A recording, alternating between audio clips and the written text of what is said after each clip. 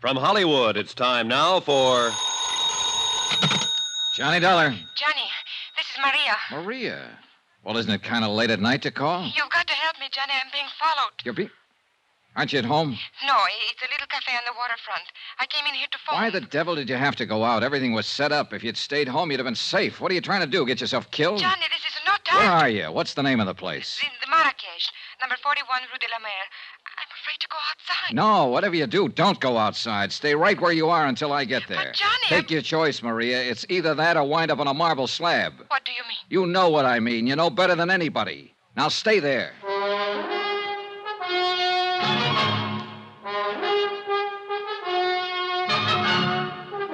Tonight and every weekday night, Bob Bailey in the transcribed adventures of the man with the action-packed expense account, America's fabulous freelance insurance investigator. Yours truly, Johnny Dollar.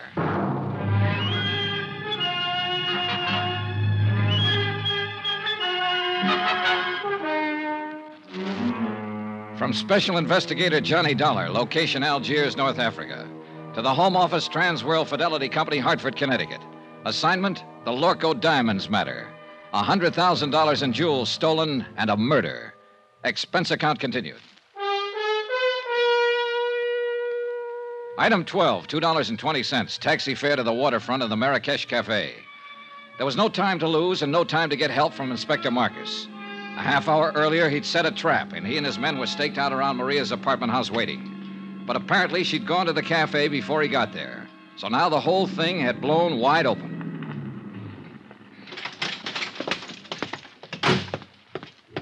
The Rue de la Mer was a dead-end street close to the water, deserted at this hour of night.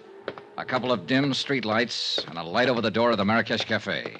Everything else was in darkness. There was no movement, no sign of life. Over here, Johnny. Oh, thank heaven you got here. No trouble so far, huh? No, except with that sailor over there. He finally passed out. Well, you're probably used to that kind of trouble. Cigarette? Yes, thank you. Now, what were you doing down here at this time of night? I was visiting a friend. Is that the friend's car parked out at the curb? Yes. Charlie Barrett, huh? The meat packer from Chicago who was going to give you the Lorko diamonds. Well, I figured he'd got over his mad spell. How did you know about it? He told me just before I knocked him out for the second time tonight. He said you two had a fight over a week ago, and that he told you he wasn't buying any diamonds after all. Well, it was just... For a while, I thought I had you tagged again. I wondered why you hadn't canceled the order when you'd been told he wasn't going to pay for the stuff. Johnny, it was just a talk. I knew he would come around. Yeah, well, that's about the way I figured it. Another explanation. So I let you off the hook again. Why, Johnny? Why have you been trying so hard? Trying what? To find some way of involving me in this. Well, the facts just seemed to turn up. I wasn't trying to find them. It made a big difference, didn't it? Learning about Mr. Barrett. Learning what about him? That I was accepting a $20,000 gift from him. Why should it? Your life's your own. It did, though. Before that, you were... Well, seemed to be interested. Sure.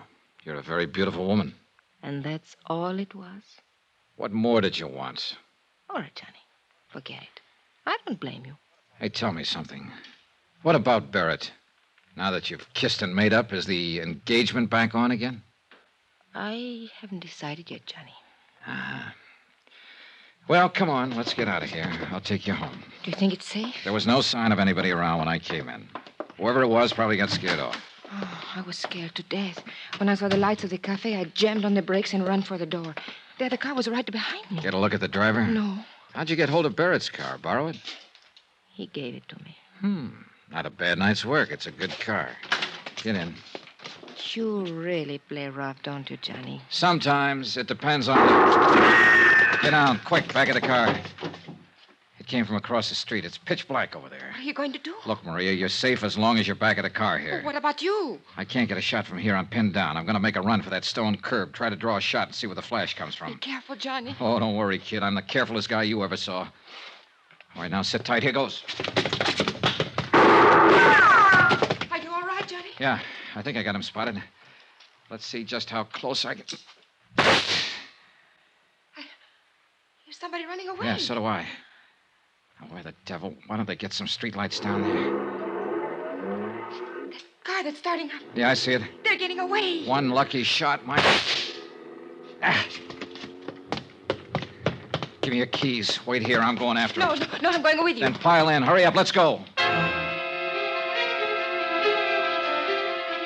A few blocks away, I picked up the taillights of the other car and poured on the gas to keep hanging on.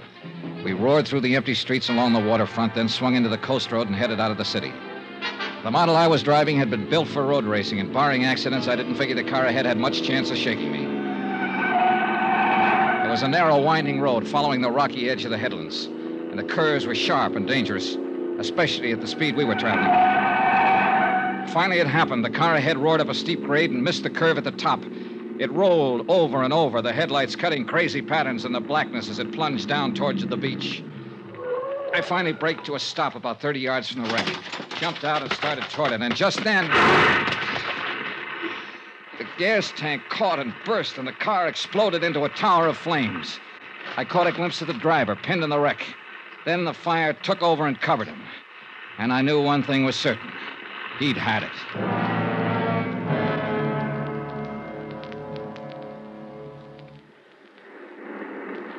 It's dying down. Yeah. The gasoline is all burned now. Oh, what a terrible way to die. What way isn't? I guess... Johnny, could I have a cigarette, please? Yeah, sure. Here you go. Thank you. Yeah, light up, Maria, while you watch him burn. What a horrible thing to say. It's quite a relief, though, isn't it, knowing you're safe now? Well, of course it's a relief when someone has just tried to kill you and now you know that they... That's true, but it's not what I meant. I don't think I understand you. What I meant was you're safe because now he won't be able to talk. Able to... Who won't be able? Do you mean you know who's in that car? Of course, and so do you.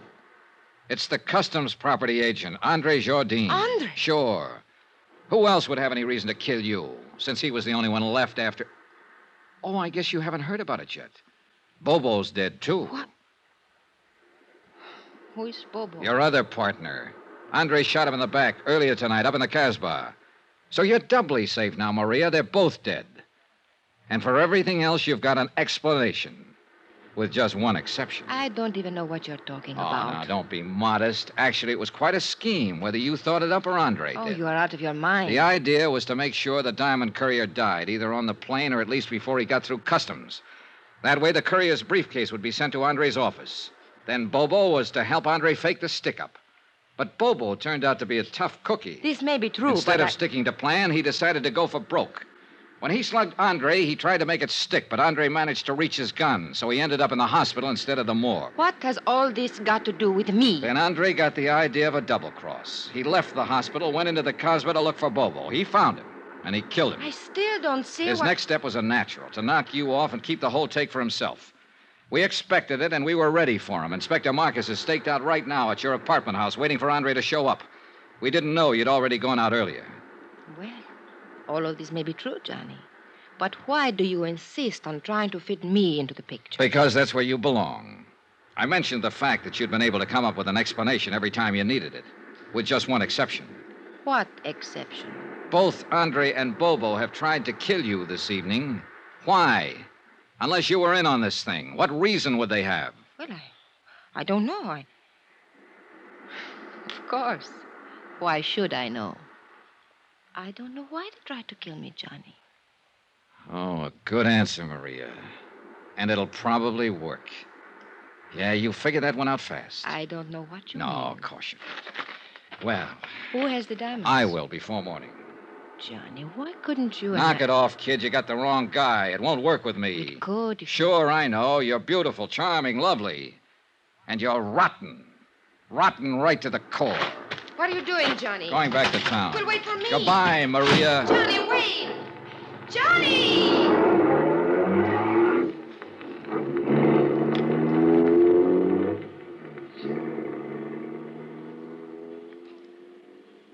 An hour later, I was out at the air terminal in the customs property office watching Inspector Marcus open a vault. Mon Dieu, what a nuisance. Always they make these combinations so difficult. That's the general idea, Inspector. True, but still one would think that... There we are. And now, if you are correct, Monsieur Dollar, we shall soon have our hands... There, that briefcase in the corner. Mais oui. It is the one. Good. Let's have a look at it. It will be necessary to force the lock. Here, pry it open with this. Looks like an easy one. It is merely a matter of... Voila. Ooh, beautiful, no? Yeah. Too beautiful. Tell me something, Monsieur Dollar. What made you know that Andre Jourdain was guilty? Something Bobo said just before he died. Yeah. He confessed he was the man who had slugged Andre. But Andre had described his assailant as tall and thin. Bobo was short with a stocky build. Andre had lied. And all this time, the diamonds were right here in this vault to which Andre, as property agent, had access. Can you think of a safer place? Hey, Inspector, what about Maria D'Attolia? Well, I am inclined to agree with you, Monsieur Dollar, but, well... Yeah, I know. Nothing but suspicion. Yeah, precisely. If I were to file charges and bring her to trial on such evidence as this, well, she would cry a little, perhaps, and look very beautiful. And, monsieur, the court would hang me, not her. Yeah, you're right. You could never make it stick. C'est la vie.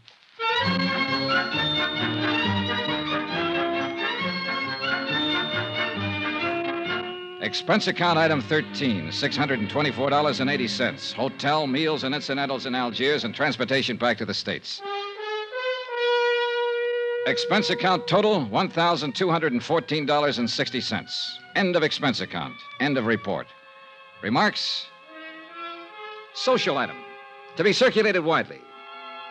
The Countess Maria D'Attolia was married yesterday to C.K. Barrett, a big tycoon in the meat business. The happy couple will make their home in Chicago. All companies in that area who may be asked to underwrite insurance on the life of C.K. Barrett don't. Yours truly, Johnny Dollar.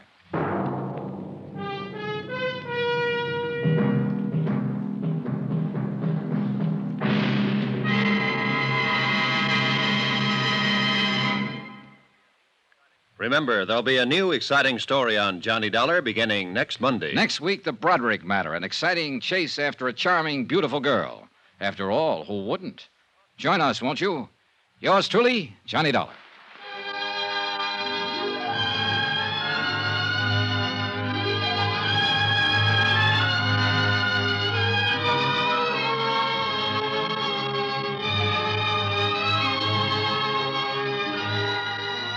Yours truly, Johnny Dollar, starring Bob Bailey, is transcribed in Hollywood.